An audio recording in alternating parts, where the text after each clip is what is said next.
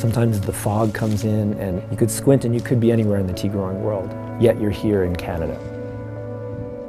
The beauty of being here on the balcony overlooking the tea garden, to see where the tea has grown, to be standing here making the tea, and then know that it's going to be coming down and then being in the tea room in the patio is spectacular. It's a privilege to be doing that, and it's a connection to the place. It's a connection to the West Coast experience with this, you know, the maple smoking in the background.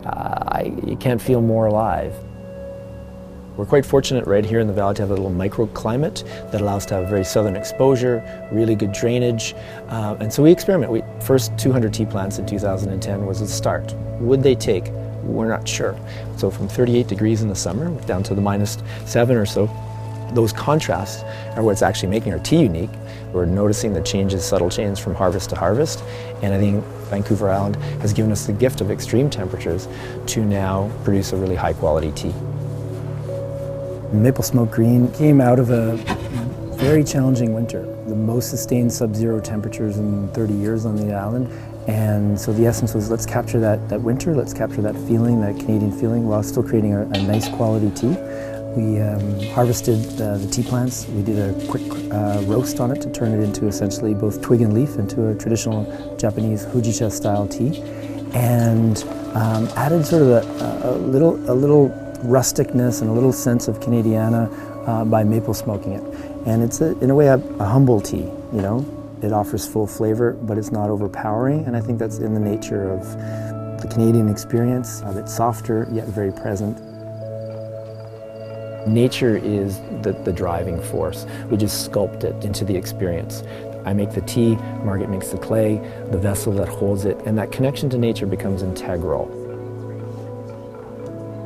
The way we've laid things out has surprised people because we're just taking advantage of the drainage and so forth. It's not the traditional way to do it. We've had tea growers from high elevations from Taiwan, small plot growers from China, tea farmers from Korea as well. So they come and the first reaction is that that's not how you're supposed to grow tea, but yet it's working in the environment that we have here. There's a camaraderie, there's a knowing of tea that gets shared. So I've had the great privilege of being educated because there's not a lot written on tea making.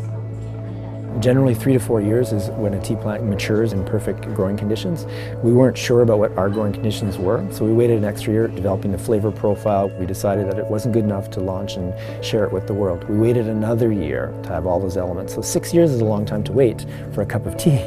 And so to sustain and maintain the business, and while still doing what we love, which is to share a tea experience with folks locally as well as afar with our online store, was to create the recipe and blends and to import the highest quality teas. We make a point of personalizing every single package of tea that we send out, you know, especially our Canadian tea. So people, when they receive it, wherever it is in the world or even around the corner, that they have that sense of West Home, that they have that taste and a feel that's truly authentic, that can't be replicated.